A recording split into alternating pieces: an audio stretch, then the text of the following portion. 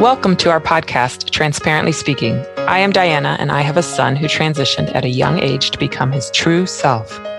And I am Joy. I have also supported my daughter to transition at an early age. We are here to share our experience and our learning along this journey.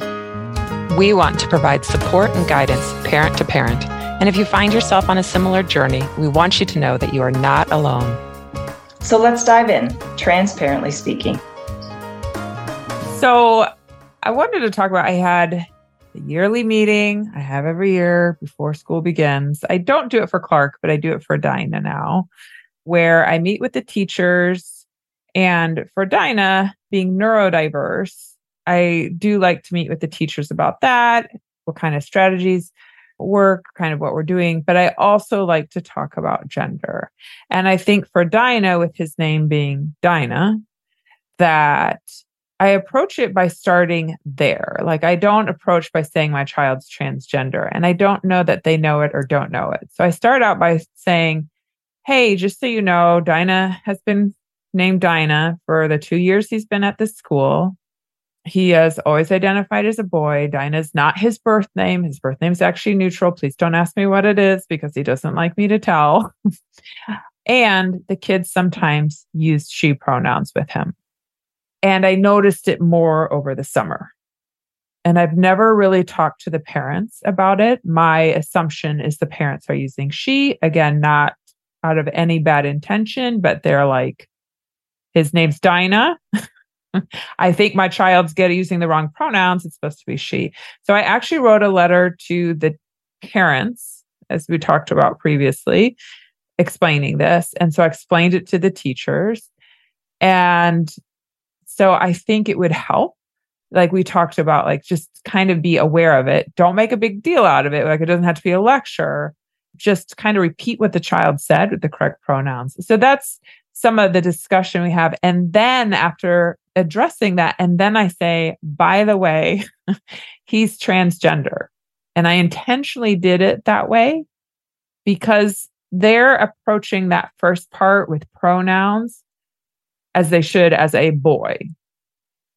Sometimes, they think these teachers are pretty amazing. Sometimes by saying he's transgender first, and there's that empathy for the person that doesn't get it and yada, yada, yada. But the fact that he transitioned prior to going to the school. So for me, it should be a null issue. And at this age, I think we talked about before, 2 years, I would expect. So, and even this teacher said, I'm really shocked that these kids are still calling him she.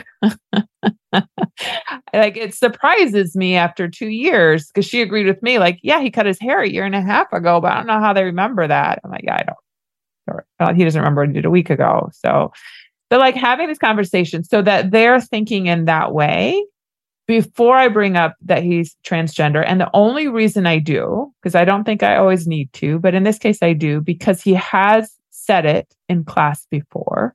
He seems, and I told them, he seems to not want to relate to that word anymore. So it may not come up again, but in case it does, I want you the opportunity to ask me questions, to consider how you would respond. I would offer just like the pronouns.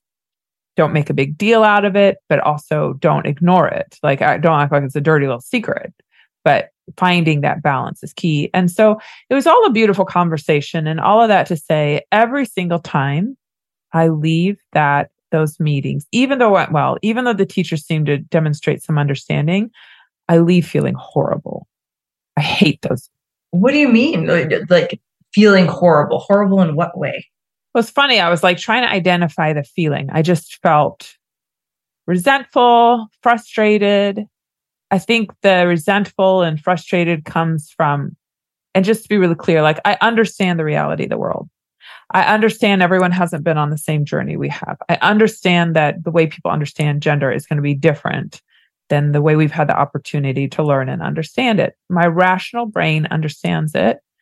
And there's a part of me also, the heart of me, that wants it to be normal, that wants this to stop being I want everyone to be on the same page with us. Like, no, we can't, like what someone's assigned at birth, what their anatomy is, does not tell us who they are. Like, I want everyone to be here. So it's just like, so it's normal for everybody. Yeah. It's not something like, it's almost like the fact that I have to talk about it is that it's an issue. And I don't want it to be an issue. But I also like the rational brain understands why it is, but my heart is like, the world will be safer for him when this is not an issue. And so it's facing it each time, reminding myself, because I think I like to live in a world where we'll get there. We'll get to that world where people get it. People will catch up. They'll get the understanding. And it's that reality check again. So I think some of that resentment and everything there is there for what I said. And it covers up a little bit of the sadness of the way the world really is. The sadness. Yeah. It is the sadness about kind of this continued space that we have to navigate. Is it sadness for Dinah? What is the sadness? I think all of the above. Mm-hmm. I think a lot of it's the sadness for him. Like, everyone is not going to celebrate his gender identity. And I say that, and I know like everyone's not going to celebrate any of my kids, but nobody demonizes my 2 kids who aren't transgender for their gender. Does that make sense? Well, maybe they do. I take that back. They do identify as males. Maybe all genders are demonized in some way. But anyway. Wait, really quick. The thought there is that as females, we demonize males. Is that the idea? I think it goes each way. Both ways, yeah. Mm-hmm. There are people that demonize non-binary identities too. So, I mean, I guess that's not special to us. But you know what it is? Everyone else doesn't have to come out. Like, I don't come into the school for my other kids and go, just so you know, my cisgender kid is cisgender and he identifies as a boy. So there you have it. There you go. Now you know. Yeah. Yeah. What comes up for me is you're telling like the story. I'm trying to imagine myself in that scenario. And I'm just like feeling exhausted thinking about that. And I'm also really curious about this last point you just made about like needing to come out. And I think that's this struggle that we have, or that I have, about back to who needs to know or how to navigate that. And what I'm hearing, Diana, in your story is the reason that felt super important is Dinah in the past has used the language to self-identify as transgender. And so you want to ensure you're supporting the teacher to be prepared if something were to come up again like that, or if maybe even another student were to reference it. Is that right? Yes. I doubt another student would reference it, because we even talked about it. Usually when he's like, well, and I gave them the example of the conversation I had witnessed where the kid was like, used to have long hair. He's like, yeah, I'm transgender. And like, that was that. And we talked about like, it just kind of like that word goes over their head. I don't think they necessarily hold on to it. Although when the teacher's like, that's awesome. Like that, he was just like, yeah, well, here's why. I said, but that was a year ago. I don't know if he would do the same thing now. He may or may not. And I do know from his last year's classroom teacher that there was a time where he did say, well, I'm transgender. And I think it was when he was getting misgendered. Again, I think that was from someone outside the classroom, because anyway, I think it was because they were calling him she because of his name. He's like, no, it's he, I'm transgender. And it's like, so I just want, because if they have anything to process, if they have an education that needs to be done, I want to give them the opportunity to do it and not be processing it in that moment when Dinah needs them. Yeah. Yeah. And the key message here is just this frustration around our need to constantly do that. That why can't everybody just be ready? Why can't every educator be ready to support a transgender kid? Well, and it's funny that you say that, because when I was having a lot of emotions after the meeting and I got home, I thought about that. Like, maybe I should talk to the dean of students about, there should be an education on gender, whether someone's transgender, cisgender or not. If this is someone's pronouns, regardless of what their name is, there has to be some discussion. Like, we don't have to get into being transgender, although I don't think they have an issue with it. But it's like, no, if these are the pronouns, this is what we use. The teacher shouldn't be ready to respond for Dinah. The teacher should be ready to respond for any child that gets misgendered, because all of this is not mean. It's not intentional. And everyone deserves that response, that help. And what this brings up for me, Diana, is this back to the story, because a teacher in any situation like that would have to ask the individual, what are your pronouns? Or what gender do you go by, right? Are you a boy or a girl, or are you non-binary? They'd have to ask that. And what comes up for me is a conversation that happened over the 4th of July weekend with my family. So I was talking with two of my sister-in-laws, and they were expressing some curiosity, but also some frustration around what they're observing and hearing from their kids around other students in their kids' classes being perhaps gender fluid, or saying today they were male and using he, him pronouns, and then the next day were expressing differently and using she, her, or maybe non-binary pronouns. And they were expressing some lack of understanding around this and questioning how valid or true that could be, given that it wasn't just like a one-off. It sounds like this was happening, with some level of frequency. I don't know what that means. If there's one kid per class, that they're hearing about this or what. But the fact of the matter was, this is different than what it had been before. And they were questioning, is that possible, or what's going on, right? Like, is this just some fad where kids just want to be like non-binary now or fluid, on this gender continuum? And they were looking to me as some version of an expert, given that I have a transgender child.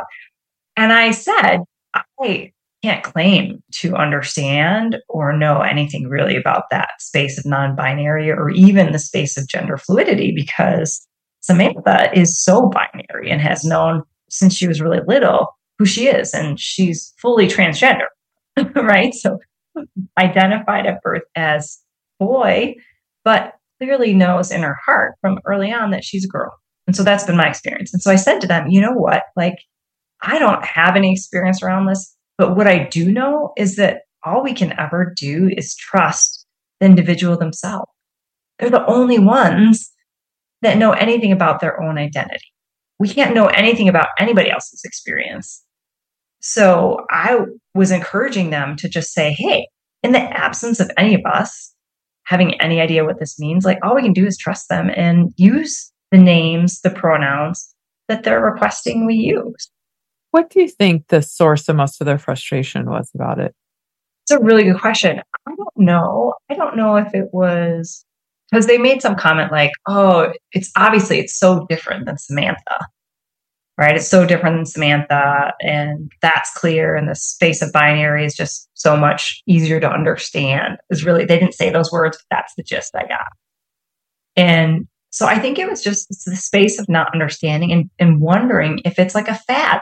That's the gist I got from my in-laws as I was having this conversation. It just can't be real, this sort of gender fluid or non-binary thing. Yeah, I think if you think about it, all of us, I think it's fair to say, were raised with how you were assigned at birth is how you identify. Those two things have been married together. The anatomy with gender have been married. It's only recently that we're beginning to understand. So I think it's fair to say that all the adults we're talking to are raised with the same concept. And so there's already so these family members, it sounds, made the shift to understand, okay, maybe that's not true. But then it's not comfortable to shake your worldview. It's not comfortable to examine something you considered as fact most of your life to all of a sudden not be a fact. Yes. I might be wrong, but I feel like that kind of has, it's part of all of our growing process. No matter how accepting we are, there's a whoa, this thing I thought was true for decades, I'm now learning isn't. So it almost sounds to me, and I wasn't there for the conversation, okay, I can accept that, but it's got to be solid. We got to stay in one place. I don't understand that. And I think you answered it beautifully with yeah, I can't answer it. I don't know what that's like.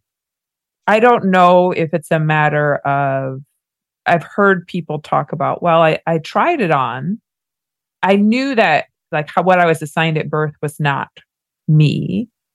And so I didn't quite feel like that. And I didn't quite feel like the other side of the binary. So went by they, I'm thinking of someone in particular, and they experienced that. And they said, that feels better, but it's not quite right.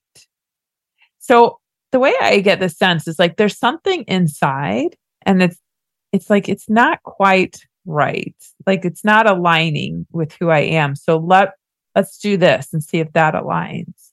So there's that aspect, I think, of exploration.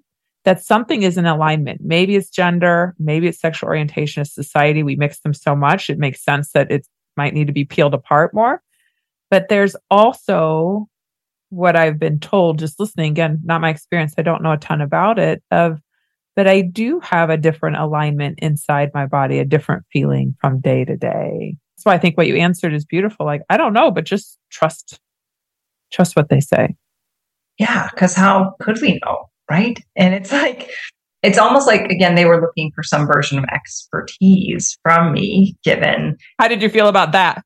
Yeah, I was like, dude, I only know about my kid, and I still am learning every day about that situation. Yeah.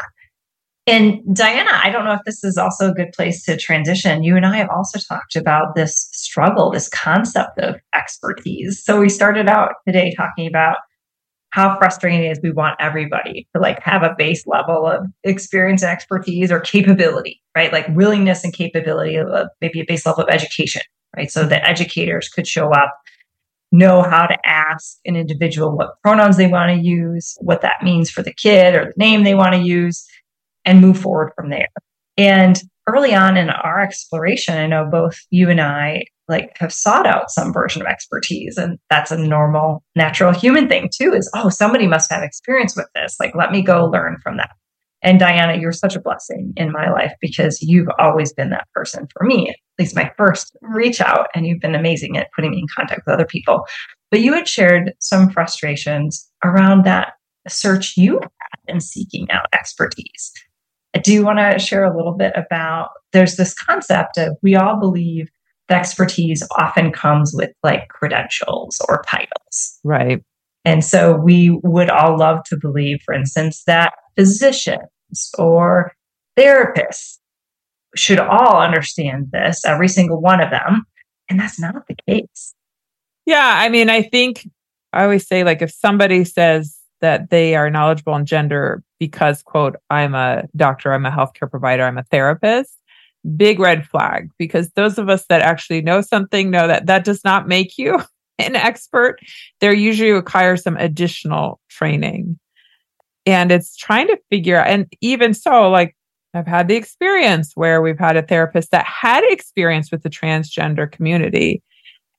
However, at that point in time, never with a child, and one before puberty. And that will be for another episode, but that was a very traumatic experience and ended up going very wrong. And so I actually, interesting enough, was on the phone yesterday trying to find a therapist for Dinah. Dinah needs a therapist just to help us with their neurodiversity, but I want them to be able to affirm his gender and not have to deal with any of the traumas or problems with that. And I was telling Arthur, my husband, how I left a voicemail for the director of this therapy group. And I was explaining what we needed, but I was giving a lot of background to focus on neurodiversity. We need somebody with gender diversity. I have 10 years of experience as a gender expert. I train healthcare providers around the country. I help parents of gender diverse kids. And I'm saying this all to tell you that I know the difference when somebody understands and when they don't. And because of the kind of bad experiences we've had, this is really important. Of course, Arthur said, I give below 50%. They're calling me back. Because who can meet your level of expertise, honestly, right? I would guess, what do you think Arthur meant by that? That I scared them away, that they're like, I'm not touching that with a 10-foot. You know, you make a really, really good point. I don't think there are many people out there that can. And I thought about afterwards, like, I'm actually okay if they don't understand everything about gender. They just need to do enough to affirm and, well, I don't know. They need to know a little, maybe not my level, but they need to have some level. Because I think if you don't understand your own biases around gender, then sometimes things can be said that come from that idea that, well, you're actually what you were assigned at birth. And yes, that's what I worry about. Yeah, understandably so. Especially, I'm hearing you reference another traumatic experience with a provider who did have experience and expertise, but maybe not with the youth experience that you're mentioning here. And so maybe the question is, what is your experience? What is your knowledge? What is your comfort level? How do you approach? Like, even if it's like, no, I have this understanding. I can't say I've done a deep dive into it. However, here's my approach. I'll always I have a sitter that said to me when I interviewed her, I don't know. I don't need to know. I trust you as a parent that you know, and I'll use whatever pronouns you tell me to. And that definitely did not demonstrate a deep level of understanding, but has always been affirming. So who knows? Yeah. Yeah. We have to learn how to take care of ourselves. It's okay to have these dreams of wishing the world was different and understanding the reality and how do we take care of ourselves while we're in the in-between. Yeah. And lean into and continue to do the good work that we do of educating others around what it does mean and maybe even how their experience, how there's an opportunity again to trust individuals, ask them what their experience and their identity is, and allow that to be true. That's a wrap on this episode of Transparently Speaking. Thanks for joining us today. Join us again on the 1st and 15th of every month for our next podcast. Thank you to Filter for our awesome music. That's PHILTYR. Check them out at Apple Music, YouTube Music, Spotify, or anywhere you download music. As a reminder, we welcome your feedback and questions. Email us anytime at transparentlyspeakingpodcast@gmail.com. If you're taking something away from our podcast, we'd appreciate if you'd take a moment to provide us a review. The more listeners and reviews, the more people we can reach and support. Thanks in advance. Cheers from Joy and Diana.